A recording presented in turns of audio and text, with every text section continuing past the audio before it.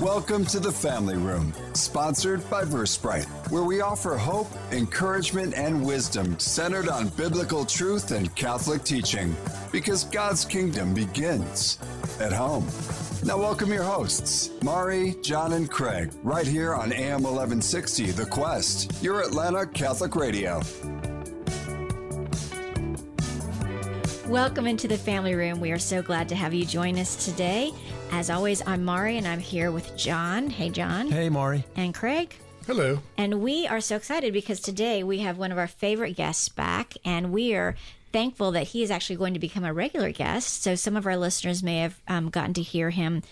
In March, we had Father John Bartunek with us in March, and he's going to continue on with us for this show and then for several others because he's such a wealth of knowledge for us. But today we're going to be talking about, we're going to continue on with some of the essential elements. Last time we talked about prayer and sacraments, and today we're going to talk about mission. So mission, when you guys think about mission, what do you think about? Just the Great Commission, go out and make disciples of all nations. And the conviction, if you will, it's like, do I really do that? Yeah. And it doesn't mean, thumping the Bible every 5 seconds, but really thought, word, and deed is if you followed me around, am I spreading the right word? Am I building the kingdom? Yeah. Yeah. It's a bit convicting. Yeah. That's cool. What about for you, Craig? We all have a mission to learn to be more like Christ, to bring more people to God by our lives. But our individual missions oftentimes are very different. Yeah. And I think when I think of it too, I can look at Father and think, well, I wish I was more like him doing what he's doing, or like John, or like you, or whatever.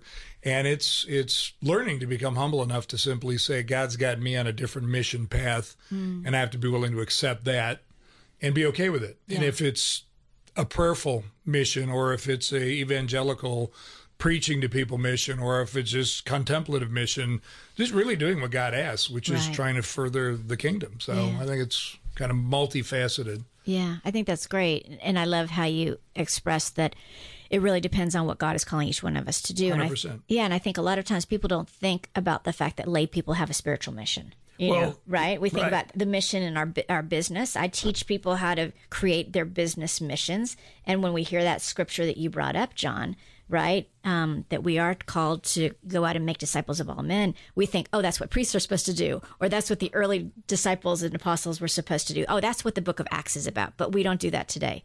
But we are supposed to still be doing that, each one of us. Yeah, and we have. You said it best. We have a lay mission. There's all kinds of different missions. But I think the thing we're called to do every day is get up and go to work. That's our mission. Yeah. Right. So what are you doing at work? Yeah, are you representing Jesus? Faith in the workplace, work in the faith place. Exactly. Right. Exactly. Yeah. So why don't we're talking about him and about some of what he's going to talk about, but we haven't actually introduced him. Do you want to introduce him? He's such a good friend of yours. Again, listeners, you've heard Father Bartunek. You've heard his unique story of not being a Catholic, then becoming a Catholic, then becoming a priest. And he shared a story about his family. And like we said, he's put together the 5 essential elements of Christian discipleship. We decided to kind of go through each one of those, let him unpack them. And then as a part of the show as well, we're going to do a Q&A with him because some of you listeners have really submitted some pretty incredible questions. I think as we review them, and Father has, I think there's a lot of good information that can be shared there on how we grow in our faith, but in relation to prayer and sacraments, mission, learning more about our faith, growing in virtue, and then fellowship and relationships. So over time, we're going to unpack all of those. But like Mari said, today we're going to revisit a little bit the prayer and sacraments, and then I think we're going to look at mission is how we're going to do it. So without my big mouth blabbering, Father, welcome back. Thanks. Great to be here. How have you been since our last show, by the way? You okay? Oh, yeah. Been good. Last time we recorded, it was Lent. Now it's Easter. So, our 40 days of Lent have conceded to 50 days of Easter. So beautiful. I don't know when you'll be listening to this out there, but we're in the midst of the joy of Easter right now. Yeah. Yeah. So because you can be listening live right on the radio, or you can go into our podcast, and our podcasts are available either on our Quest Atlanta app, or actually now our podcasts are available on Spotify and Apple iTunes and all the rest of it, right? So that's pretty cool. Father, we usually have John pray, but since we have you here, would you please pray with us? Sure. For us? In the name of the Father, and the Son, and the Holy Spirit. Amen. Amen. Dear Lord, we thank you for the gift of our lives and the gift of our faith. We thank you for the gift of this technology by which we can share our faith with each other across great distances. We ask you to bless our time together, bless our words, open our minds and our hearts, and open the minds and the hearts of all those who are listening. We ask all of this through Christ our Lord. Amen. Amen. In the name of the Father, and of the Son, and of the Holy Spirit. Amen. Amen. Before we go into the hardcore portions of this, Father, the last time we were together, you had a cool way to remember the 5 essential elements using fingers. Could you just walk us through that again? Yeah. And then I think then we'll kind of, I don't know. That I feels like that would be a good way to start. Yeah. Probably because I'm kind of remedial, and it will be a good review. I would be happy to do that, review that. And I think that actually answers one of the questions that came in, which was, what does holiness look like in 2023? How can the average person strive towards holiness? When we're talking about the 5 essential dimensions, elements of our Christian life, we're talking about that pathway. It's like 5 roads in one, a 5-fold path. And holiness looks like moving forward in the right direction on that path. It's that simple. It's not an end game. It's an ongoing journey with the Lord. So those 5 essential elements, if you hold your hand up, you hold your right hand up, kind of just put it up, and your thumb is closest to your heart usually, right? So the thumb reminds us of the heart, which is prayer and sacraments, our relationship with God. That's the heart of everything, our heart in Christ's heart. And then your pointer finger, that's what you use to point. That's mission. You are chosen. You are sent. Go make disciples, right? So you point, mission. We're all called, we all have a mission of spreading Christ's kingdom. And then the middle finger, which is the tallest finger, it always makes you think of discovering more, seeking the things that are above, learning more about this, kind of infinite treasury of our faith. And then the ring finger is your weakest finger. So we always need to grow in our strength. Strength in the Latin word underlying the word virtue means strength. All right, so growing in virtue. Christ-like virtue, strengthening our virtues. And then the little finger is the little one, and by ourselves we're very small, right? So we need to journey together with others. We need fellowship. We need friendships based on the faith. We need relationships based on the faith so that we can, we're not called to be lone rangers. There's no lone ranger Christian, right? So those are the 5 essential elements. So, and the thing is, we're never done with any of them. Like God is always kind of leading us, and we're growing in each of them, and to be growing in them and to be aware of them, be intentional about growing in them. That's what it looks like to be holy, to move forward on this path of relationship with God. Thank you. Yeah. So last time you talked about prayer and sacraments, and once again, listeners, if you'd like to go back and listen to what Father Bartunek shared on that, we had a wonderful discussion around that, and that is, you can look in the podcast and you'll find it on March 22nd. You'll find that show. But today we wanted you to break open for us that second one, the pointer finger. Anybody here in the studio would have been laughing because we were all pointing our fingers at each other like, go, you. I was deep in thought, concentrating on Father while y'all were playing. Yes, John was in his contemplative state. Craig and I were I think John was playing guns and shooting at people. I don't know what that was all about. Stop it. Well, we'll just throw it to you. Is there anything from the first conversation that we do need to think about, especially as we move into the second conversation? Or do you want to jump right into the second conversation? I think maybe let's jump into the second one. Let's talk about mission. And then some of the questions do touch on prayer and sacraments, so we can maybe go back and then eventually do some questions on that. I think that might be a good way to do it. That sounds great. That sounds great. All right, so mission. Yes. Yeah, so again, essential element. If you are a Christian, you are called to be a partner in building Christ's kingdom. Christ came to establish and spread his kingdom, and he decided not to do it just by himself. Yeah. He decided to create a church, to send his Spirit into the church, and he is at work in the church, in each one of us, spreading that kingdom. Every single one of us. We all are called to do that. When St. Paul had his conversion moment, everyone remembers in the book of Acts, he was blinded, knocked to the ground, and our Lord said, "Why are you persecuting me?" What was Paul actually doing? He was persecuting Christians. Yes. And the Lord didn't say, "Why are you persecuting my followers?" He said, "Why are you persecuting me?" So Christ himself is present in each of us. We are the body of Christ. So in a sense, we're each called in a unique way, in our own way, to continue the incarnation, to continue the life and the mission of Christ. And that's how we help spread the kingdom. There's a sacrament that's dedicated just to this, to give us the strength for this, which is the sacrament of confirmation. Confirms us, strengthens us, makes us firm in our faith so that we can be courageous witnesses of Christ. We're all called to be witnesses. This is the biblical category that kind of best expresses the mission, to be a witness. You know what the word martyr comes from a Greek word which means witness. So the martyrs are the ones who bore witness most dramatically to the truth of the gospel. They adhered to it so passionately and so firmly that they wouldn't give it up, even in the face of death and torture. Yeah. So we're all called to be witnesses. That's kind of the overarching thing, and then we could dig in. Well, what does that actually look like for us? So I don't know. Any comments though before we do that? What strikes me is, and you mentioned it, and we're coming up on Pentecost again during this taping. The whole idea, though, that at confirmation we are to be animated by the Holy Spirit to go do something, right? And I think we miss that. I think so many of us are in our heads in either learning the data, but it doesn't animate us. It doesn't hit the heart of who we are. Explain a little bit more about the whole Pentecost experience, and explain a little more about how do we unwrap the gift of the Holy Spirit that we now are gifted enough to live the mission life that we're kind of asked to go do. Yeah, okay. That's a great question. I'm sure you probably have some thoughts on that. I can see behind the question itself. But actually, one of the questions we got from a listener was related to this. It's, if we receive the Holy Spirit at baptism, why is confirmation necessary? Right? So what's the story? It's like, well, there's actually, so that the grace of the sacrament of baptism is to that's when we get grafted onto the vine. We become branches of the vine. The divine life, grace, is introduced into our fallen nature, and so redemption begins. We're adopted into God's family. We become his sons and daughters. And we also become, as a result of that, a temple of the Blessed Trinity, which means the Holy Spirit does come and dwells within us. God himself dwells within us. We become a temple. All right, I'm going to share this historical story. It's my favorite image of what baptism really means.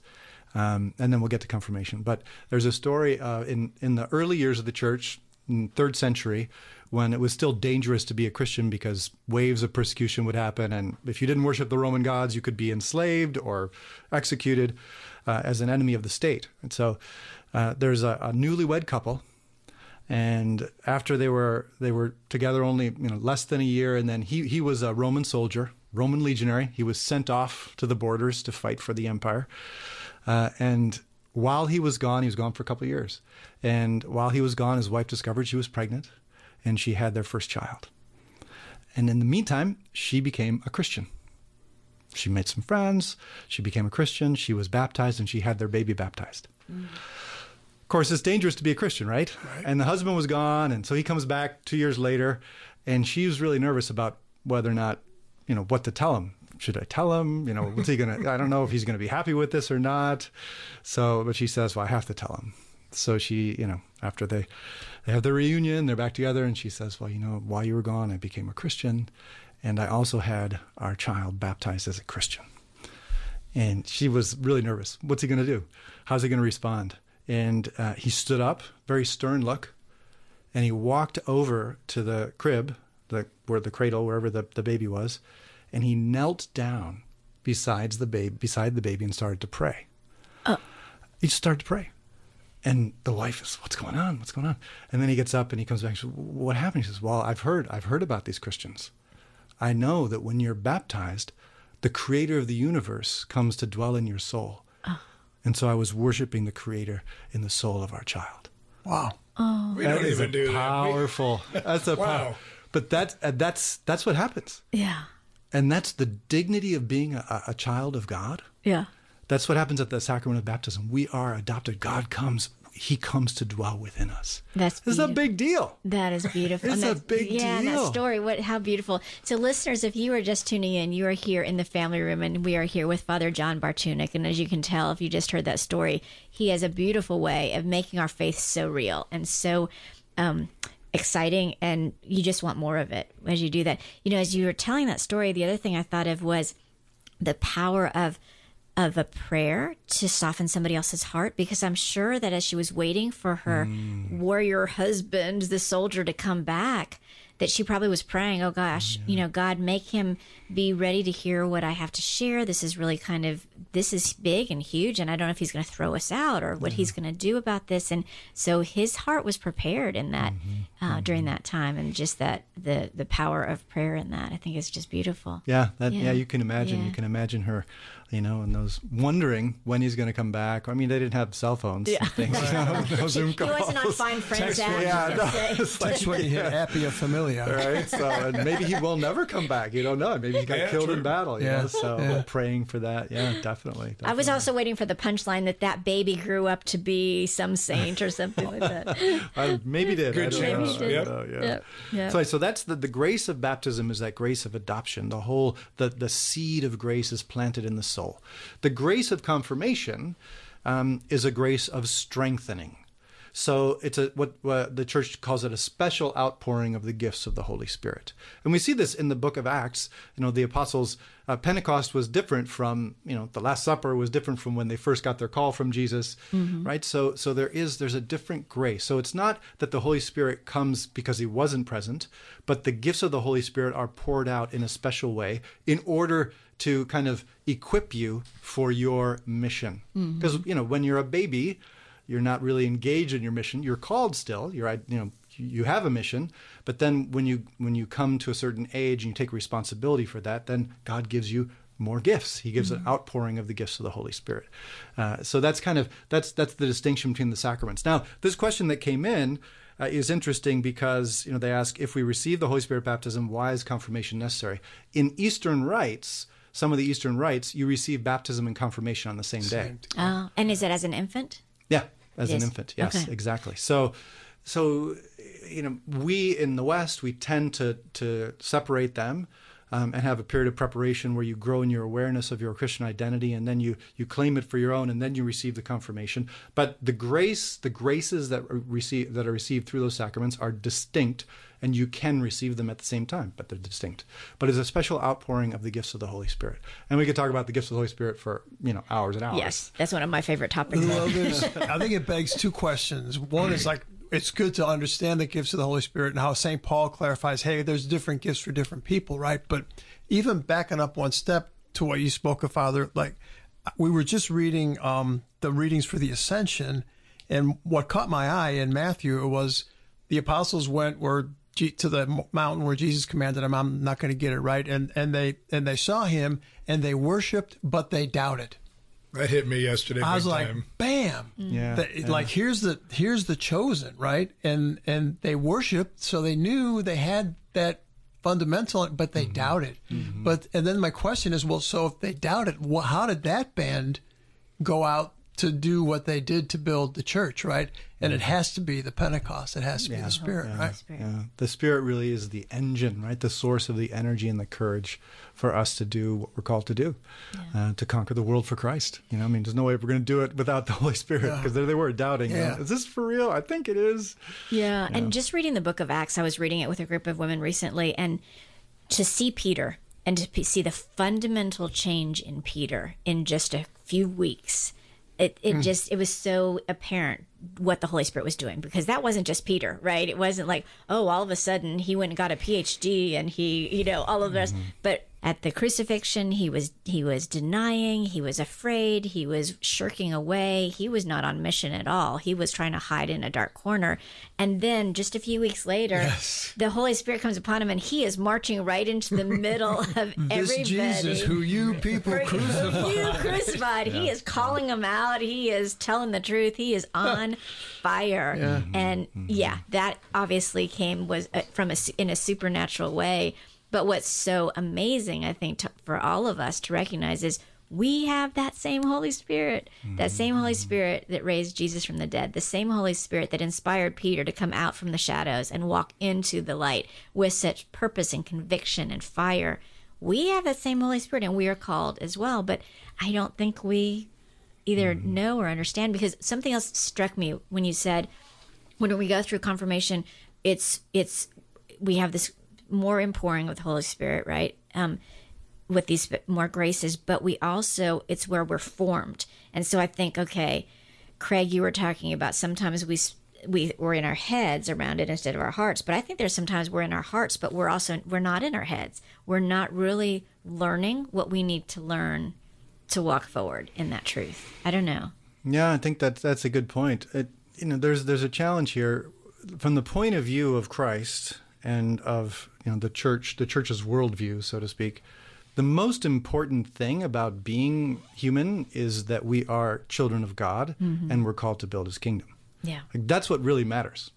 Everything else is going to, just get rolled up at the end of history and not matter. And yet, in today's culture, even among Christians, oftentimes, our faith is just one sector.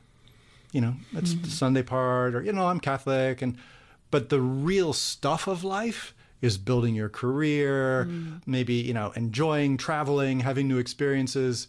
So there's a disconnect there. So something has to happen for us to actually discover that, oh no, actually the real thing that's going to give meaning and lasting meaning and fulfillment and what I'm really created for is relationship with God and to help build Christ's kingdom. Yeah. That's everything else is extra. Everything else comes in, is related to that. It's not just one sector.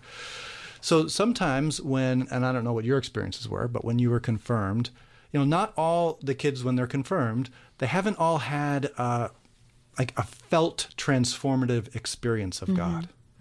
So they receive the sacrament, but they're not kind of necessarily activated. Like it might, God might not really feel like a real person for them.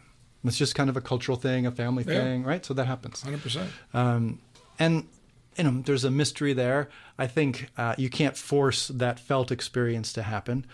But there is a phrase that you hear sometimes, baptized in the Holy Spirit, right? So I think the best way to understand that phrase is there are times when God gives us a felt experience of His presence, of His power, of His love. And that becomes a before and after in our Christian journey. And so that's something to pray for as well. And that's something that can happen outside of the sacrament. Like the sacrament is heaven, so it kind of prepares the soul, the gift is there, but it gets activated at different points. When an infant's baptized, the grace is there, but they're not aware of it. They're not aware of anything, So there's a mystery of how grace works in our lives. But when you go on retreats, when you go on mission trips, when you go on a pilgrimage, those can be moments when the activation happens and it becomes real for you. Yeah. Yeah. And then that can kind of unleash some of these graces. Right. But there's, you can't really predict it. It's kind of how God works. And it's interesting as you say that. What keeps coming to mind for me is we all have different semantics about what we say about that, right? So I think some of our Protestant brothers and sisters will say, well, when were you born again? Right. And we're like, what is that? What does that mean? Or are you saved? And as Catholics, oftentimes we don't have the language to answer. But when you talk about when was this really activated for you? Well, I was baptized at a few weeks of age, right? I was actually baptized at St. Peter's in the Vatican at a few weeks of age, right? And then I lived on a Catholic island, so I had all the angels and saints on every village, so I had all of that. But it wasn't until I was 23, and I went through confirmation, but I was kind of rushed through. It was cultural, like you said. But it wasn't until I was 23 that I was invited to go on a Cursillo. And I made a Cursillo. And I will say that is my line in the sand. That is when it was activated for me. That is when my life totally changed. And my mission became clear for me. And I realized what I'd been called to do. Does that? Yeah, exactly. That's exactly what I'm talking about. It happens in different ways in different places. Right. And I think so that ties back into the fact that we're all called to be missionaries. We're all disciples in mission. So one of the aspects, what we're called to do by bearing witness to our faith, once God becomes real for us, and when we bear witness, we can actually be catalysts for that type of thing to happen for other people. Right? Someone organized that Cursillo for you, right? And someone invited you. Right? So that invitation, that's someone living their mission. Yeah. Someone giving their testimony in the Cursillo, someone organizing it, that's someone living their mission. Yeah. And in living their mission, that's what God used to activate things for you. Right. So we're all called to do that, to find ways. To grow the kingdom. Yeah, to grow the kingdom, to spread the kingdom. Yeah. Well, and I was also think we need to be really aware, for everybody listening, we can look around and see the dire nature of the society we live in today. The apostles stared at the exact same thing in a lot of ways. Yeah. And God's promise is he's going to pour out his Holy Spirit even more so during those times. And I think we need to be wide awake and aware that ask for it. Ask for the Holy Spirit to be alive, and ask for not just the experience, but the true, I've called it being kissed by God, where I guess there's this indelible mark on your heart forever that says, he really does love me. Even though I doubt something because something bad happened in my life, you still come back to, no, he really does love me, cares about me. And he wants us to be so full of that Holy Spirit that we're willing to go out and simply give somebody a smile, give somebody whatever, when everybody else is running around with like a chicken with their head cut off, and you seem calm and you seem relaxed. We aren't taught to ask for the Holy Spirit to keep growing. And I think that's a failure on all of our parts. We need to understand that as confirmed Catholics every day. What are those gifts? And Lord, give them all to me, right? Because you got, I call them the standard gifts, and then you got the charismatic gifts. And we've been taught the charismatic gifts died when the apostles died in a lot of cases. And that's not true. I've been there, I've seen it, I've done it. God wants us to get the whole package and unwrap that gift. And it seems like we need to start asking. Yeah. And he wants us to live life and lived it abundantly. 100%. Yeah. So we're heading into our commercial break, but I just wanted to mention real quickly. So one of the things that you said was it is very simple. And when I went to that Cursillo when I was 23, I was afraid of the whole witness. That didn't make sense to me. And somebody said to me, what it means is make a friend, be a friend, and bring that friend closer to Christ. And that is witnessing. And that's what you just described for us, Father. So listeners, you were here in the family room with Father John Bartunek. Please stay with us. We'll be back in just a few minutes. We'll be right back inside the family room in moments. Sponsored by Versprite on The Quest. In today's world, cybersecurity is critical for your business. Award-winning Versprite provides solutions to protect your company from hackers. For protection now, see Versprite.com. That's VERsprite.com. The Quest thanks Versprite for their support. The Quest presents Pro-Life Minutes. Healthcare providers should care about health, right? Why then has Planned Parenthood's actual women's healthcare services dropped over 72% in the last 10 years? Abortion is not healthcare. Abortion kills. Planned Parenthood is the largest abortion provider in the United States, with 700 abortion facilities, and in the 2019 fiscal year, they ended 345,672 innocent American lives. This is an increase of 13,000 in the last year and 25,000 over the last 2 years. To put that in context, that is about half the population of Washington, D.C. Why then does the United States government continue to send the millions of taxpayer dollars in funding and grants year after year? If we don't stop them, no one will. Let's love God by loving life. Show the world that every life matters by speaking up for life at every opportunity. For more homegrown wisdom, visit thequestatlanta.com. Here at The Quest, we often hear how our programs touch hearts and change lives. Now more than ever, people need to hear the truth and beauty of the Catholic faith. As a 100% listener-supported station, The Quest relies on monthly donations to stay on the air. Please consider making a monthly donation to The Quest and help us continue to provide inspiring Catholic programming. Monthly donors are the lifeblood of the station. Visit thequestatlanta.com to donate. Thank you for your support. Hi, this is AJ with The Quest.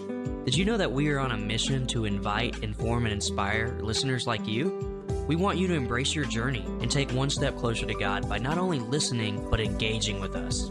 In fact, we could use your help with making this vision a reality. I ask you to prayerfully consider joining us as a missionary to help with volunteer tasks at our studio in Roswell, Georgia. If you feel called to help and would like to learn more, please send us an email at info@thequestatlanta.com. Does your parish, charitable organization, or ministry have an upcoming event that you'd like to promote? Advertise it on AM 1160, The Quest Community Calendar. It's easy and there's never a fee. Just visit thequestatlanta.com, click on events, and submit your activity or event. Enhance the success of your community outreach event. Take advantage of the Quest Atlanta's complimentary community calendar and gain more exposure to the Metro faith community. Submit your event at thequestatlanta.com today.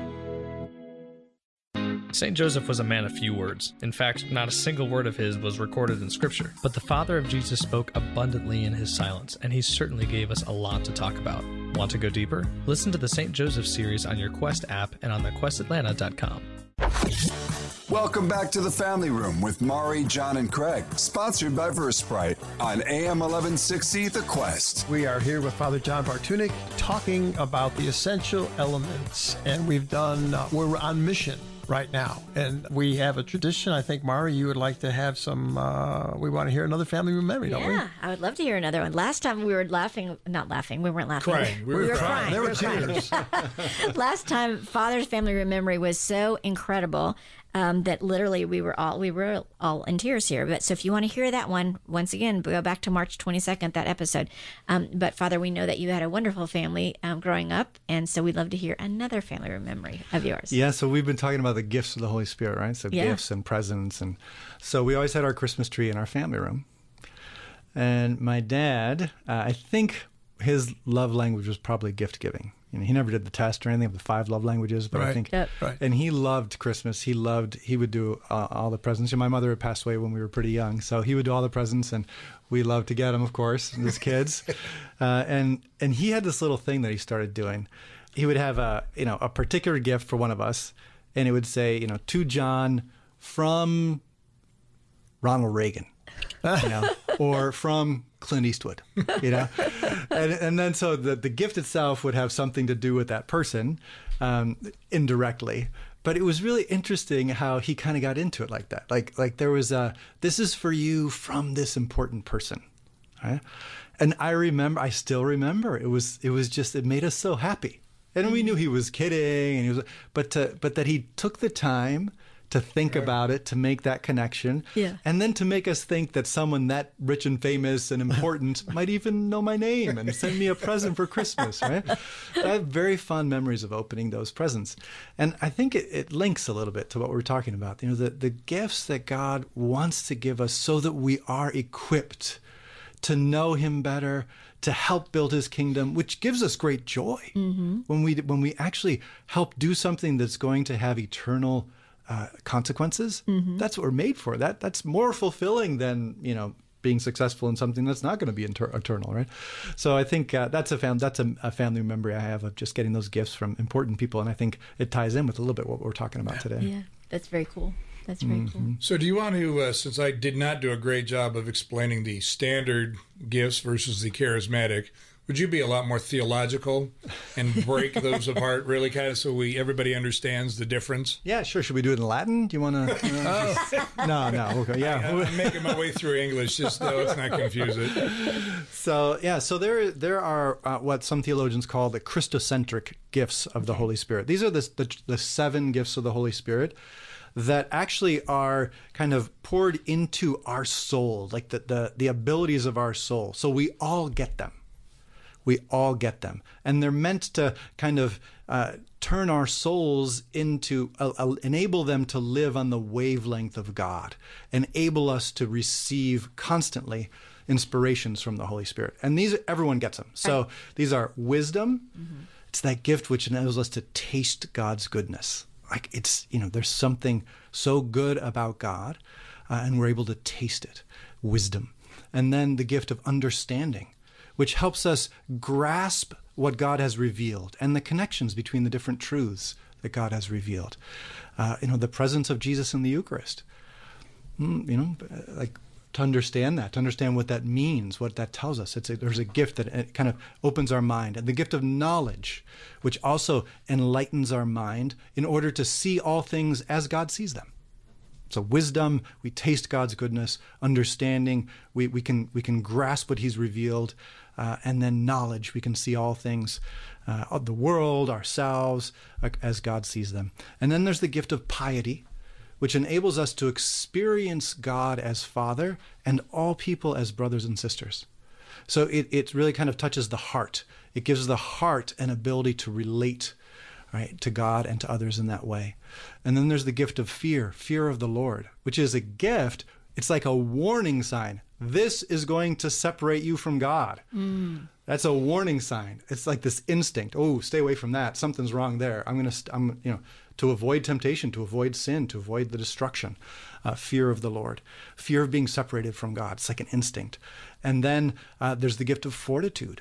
Because oftentimes it isn't easy in a fallen world to be faithful to God, to build his kingdom, to obey him. And so fortitude strengthens our soul. It gives us, strengthens our willpower so that we can endure, we can take up difficult things. We can be courageous. And then finally, there's the gift of counsel, which is sometimes it's really hard to know what to do. It's really hard to figure out what's the best thing to do, what's the right thing to do. Life gets really complicated in this fallen world. The gift of counsel helps us work through that. It kind of enables us to be moved by the Holy Spirit to work through difficult situations and make good choices. So those are gifts that kind of inhere in the soul. And when you look at the lives of the saints, you see how it becomes second nature for them to work through difficult situations, to be courageous in the face of difficulty. It seems effortless for them, right? It's the action of the gifts of the Holy Spirit. Now then, there's this whole other side of charismatic gifts. Can I ask a quick question about those first? Are these the ones that are listed in Isaiah? Are these the seven that are listed in Isaiah? Yeah. Those are the gifts of the Holy Spirit. So it's interesting. They're called Christocentric, but they're actually listed in the Old Testament. Yeah, and then that's one of the prophecies of the Christ, the Messiah. Right, because Isaiah has all the prophecies. Be anointed by the Spirit. So that's actually used, I think, in Matthew. Okay. That quote, "This is the Spirit. This is the one. The Spirit came upon him." And very cool. So it's all connected. But the reason that the theologians call it Christocentric is because those gifts, in and of themselves, they unite us to Christ. Okay. So they're given to us in order to help us become holy. Yeah. Mm-hmm. Whereas the charismatic gifts aren't given for that purpose. Mm-hmm. The charismatic gifts are given to people so that they can build up the church, build up the body of Christ. So charismatic gifts like prophecy, like the gift of knowledge, even the gift of hospitality, the gift of performing miracles, healing. Right? Mm-hmm. These are different. These are gifts that are kind of given according to God's plan, but someone can receive that gift and it can be active, but it doesn't make them holier. Mm-hmm. Mm-hmm. It's a gift they're given so they can serve the church, right? So that's why you have, for instance, the founder of my religious order received a charismatic gift of a charism, the Legionaries of Christ, in the church, but he didn't live up to it himself. And he ended up living a double life, causing great scandal. So he's never going to be a saint. But the church has said, but that was actually an authentic gift. And so, so the order still exists in the church. The church has approved it, but it didn't make him holy. Yeah. He transmitted the gift, but it didn't make him holy, right? He didn't live in accordance with it. So the charismatic gifts are different than the Christocentric gifts. Right. And I think it's important to recognize that there are different types of gifts in that sense. Mm-hmm. And we're all called to be holy. We're all called to grow in Christ-like virtue. And some of us receive other gifts as well, and you can discern those. You learn what those are. There's even some types of retreats you can go on to kind of discern your own spiritual gifts. Mm-hmm. And some people have, and there's a wide variety. St. Paul doesn't give an exhaustive list. Mm-hmm. He gives a list of these are some of them, but it's not exhaustive because the Holy Spirit, there's so many. Every founder of an order has a new, there's a new charism which is given to the church, and so. We could talk a lot about those different things. I don't know. That covered it, but what it tweaked in me was the passage where people came up to Christ and said, "Hey, we did all these things in your name. We prophesied. We did all these things." And then he says, "I don't even know you." Right. What do you mean you don't know me? I did these things in your name. You didn't feed the poor. You didn't do it. The will of the Father, right? Yeah. And I'm glad you clarified, because I know I can get caught up in if you got the gift of healing, because you think of great saints, a lot of them had that. Right. You equate the two. That holiness with the gift. Exactly. Yeah. But it's almost like the holiness came from the Christocentric that manifested in the charismatic, and again, brought the holiness to the forefront, right? Because I think a lot of times, when you look at Christ preaching, it was his miracles that got people to pay attention, oftentimes more than his preaching. But it was those miracles that solidified the this guy is very different. So I don't think we can discount the miracles. No. But I think we need to focus as much, if not more, on what's God asking me to do today? How am I going to live that life? And, just love the people around me. Here's a post-COVID thought. You can be a carrier without demonstrating any of the symptoms, but the symptoms can be in the person that you encounter. It's like totally secular, but kind of interesting. It is a way to think about it. Put a mask on. Thanks, John. So what's interesting My is soul? okay, boys. So we're talking about mission. And so as you say that, one of my passions has always been helping people figure out their mission, is exactly what you were just talking about, Craig. These gifts we're given are the gifts we're given to be on this mission with, right? But what I realized, so it was interesting in my secular life, I was just in another city doing some work, and I have a new colleague I just met, a delightful woman. She was baptized Catholic, but she doesn't follow her faith anymore. And I started, for some reason, I don't remember what came up, but I started talking about the spiritual gifts. And she was fascinated by the spiritual gifts. And I said, well, I've taught people about spiritual gifts, and there are different ones online you can take. And she said, I'd love to learn my gifts. And, and I said, well, if you were baptized, you do have the gift of the Holy Spirit. If you were confirmed, those were strengthened within you. And what I realized as I was talking to her, and I went to look for some spiritual gifts assessments, I remembered one of the essential pieces is you really need to do those assessments with reflection of what is your current state of relationship with God, because they came from God and they're used for God and His purposes. And so you are still a vessel, but they are stronger and they're more clear for you depending on what your current relationship with God is. Are you praying? Are you listening to Him? Is He helping to direct the mission of your life? Because otherwise the questions, as you answer the questions, they may or may not make sense to you. They may not be clear. So, Father, do you have any thoughts around that? Because I think people would love to hear about, oh, yeah, so what's my gift? What gift did I get? And what do I do with it? And I do have some thoughts. I'd like to actually kind of step back a little bit from the specific gifts for a moment and talk about, if we're going to use the gifts at the service of our mission, well, let's talk, what is our mission? Right. It's not just the use of the gift, right? The gift is in the service of the mission. The mission is a mission of evangelization. Yes. And evangelization means, there's three different kind of levels. And this is, in the catechetical directory, right? All the official documents of the church. There's bringing the gospel to those who have never heard it before. And you can also qualify those who have heard it but have rejected it, right? So those who aren't believers. Then those who accept the gospel, there's evangelization includes initiating them into the Christian life, into the sacraments, into prayer, into the life of the virtues, so that they can, kind of become an adult Christian, right? And then third, there's the third aspect, or the third dimension of evangelization is sanctification, which means making holy, right? So I can become more holy. I can become I can grow in my communion with God. I can grow in holiness. That's kind of what we're talking about, the 5 essential elements. And also, I sanctify the world. I make the world a place that is brighter with the light of God, with the light of Christ. I influence the world so it's easier for people to encounter Christ, to live as God made us to live. It's kind of a cultural transformation thing, right? Sanctification of culture. All those things are evangelization, right? So if I'm helping to do that, evangelization means bringing the good news, eo logos, the good news, right? Bring it around. The gospel is the English translated Godspell, the good news, right? So we're spreading the gospel in those different ways. So someone who discovers that they're really good at teaching the catechism, and they dedicate years, decades of their lives to catechizing kids in a parish, that's actually evangelization. Like, they're helping the initiation of those young people into the fullness of Christian life. So that is a way of living your mission. It could be, right? That's just an example. So one of the easy ways to understand how I evangelize, how am I called to evangelize?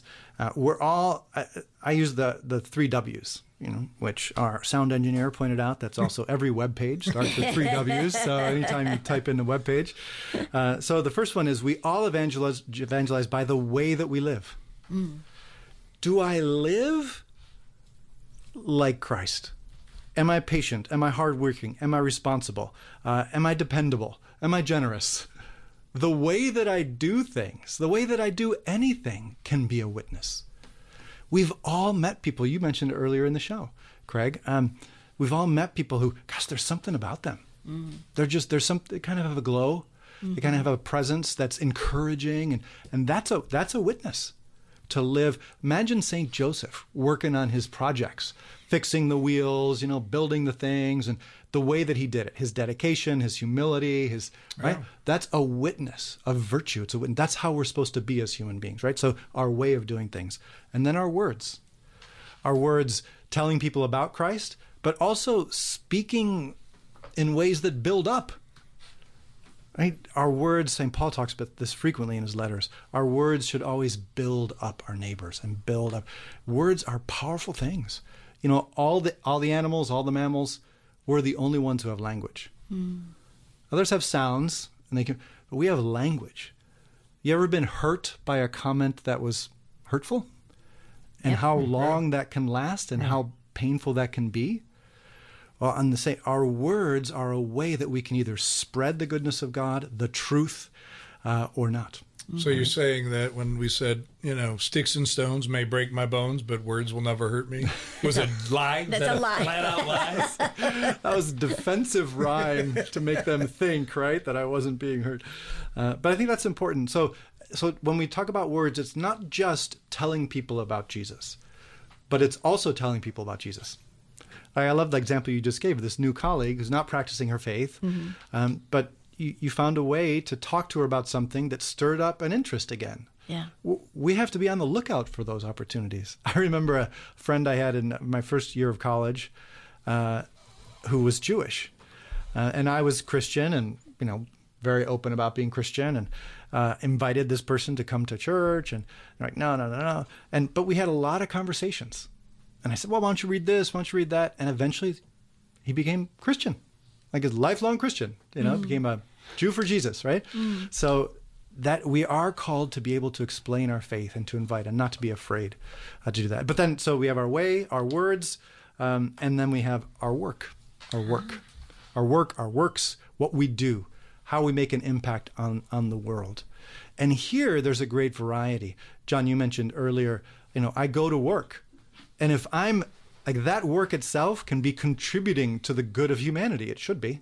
Otherwise, I should be doing some other work, right? But to offer that as an offering to God, as a sacrifice to God, like we all share in Christ's priesthood as baptized Christians. So my work becomes and at the offertory of the Mass, when we bring up the wine and the bread, those are symbols, right? Those are fruit of the vine and work of human hands, right?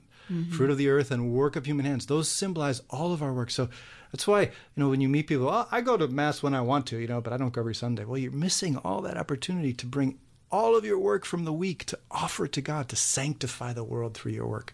And then works like this radio show. It's, this isn't your job, but this is something you felt called to use this means to help spread the faith. That's also a work, right? Or serving the poor, or going on a mission trip. Those are works as well. So our way of being, our words, and our work. We all can do that, and that's how we evangelize. And that can take different forms. But I think that's a nice starting place, at least those 3 W's. Yeah. So if you've been listening, you're listening to Father Bartunek here in the family room talking about mission and how we live it out every single day through our way of life, our words, and our work.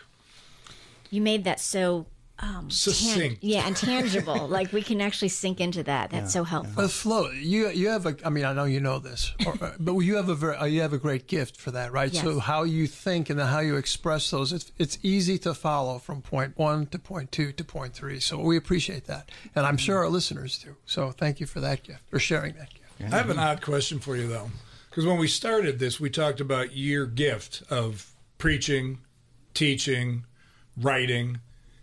You've been called not to do that in your new mission work through your order. So talk about that a little bit in light of being obedient to God and mission, because sometimes we're asked to pivot. We're searching for all these gifts, and God might say, all right, I need you to go do something different. So how do you explain that in your own life, and how did you kind of, other than the fact that you're a priest who's been living it a long time, saying, okay, God, whatever you want, and that kind of would put me on the edge of, what are you doing to me? What went wrong? What didn't I do? You know what I mean? Does that make sense? Yeah, I think so. I mean, on a natural level, so. right? I think I understand. Your question is, so, my natural wheelhouse is preaching, teaching, Correct. writing. Correct. And my current assignment under obedience is, I've been asked to leave all that aside and serve my order, kind of the men in my order, to support my communities and the other priests who are in my order. So I'm not doing the writing, I'm not doing a lot of preaching, not doing the teaching, and how do I deal with that? That's kind of exactly, how do I see that? What is God doing? Well, it's getting kind of personal. I was going to say, let's just go there. But it's a good question, because I think probably most people have the experience. Like, gosh, I feel like I'm spinning my wheels at times, or I'm not sure. I think I'd be good at this, but I have to do this, and I think people can probably relate to that. For me, this new assignment is, I'm only in my third year.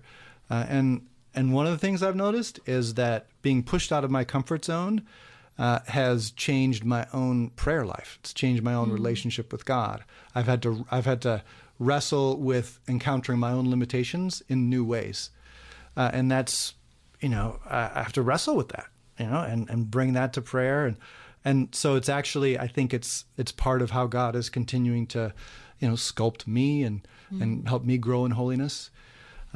There's also a sense of, there's a new challenge in, okay, well, I know what some of my strengths are.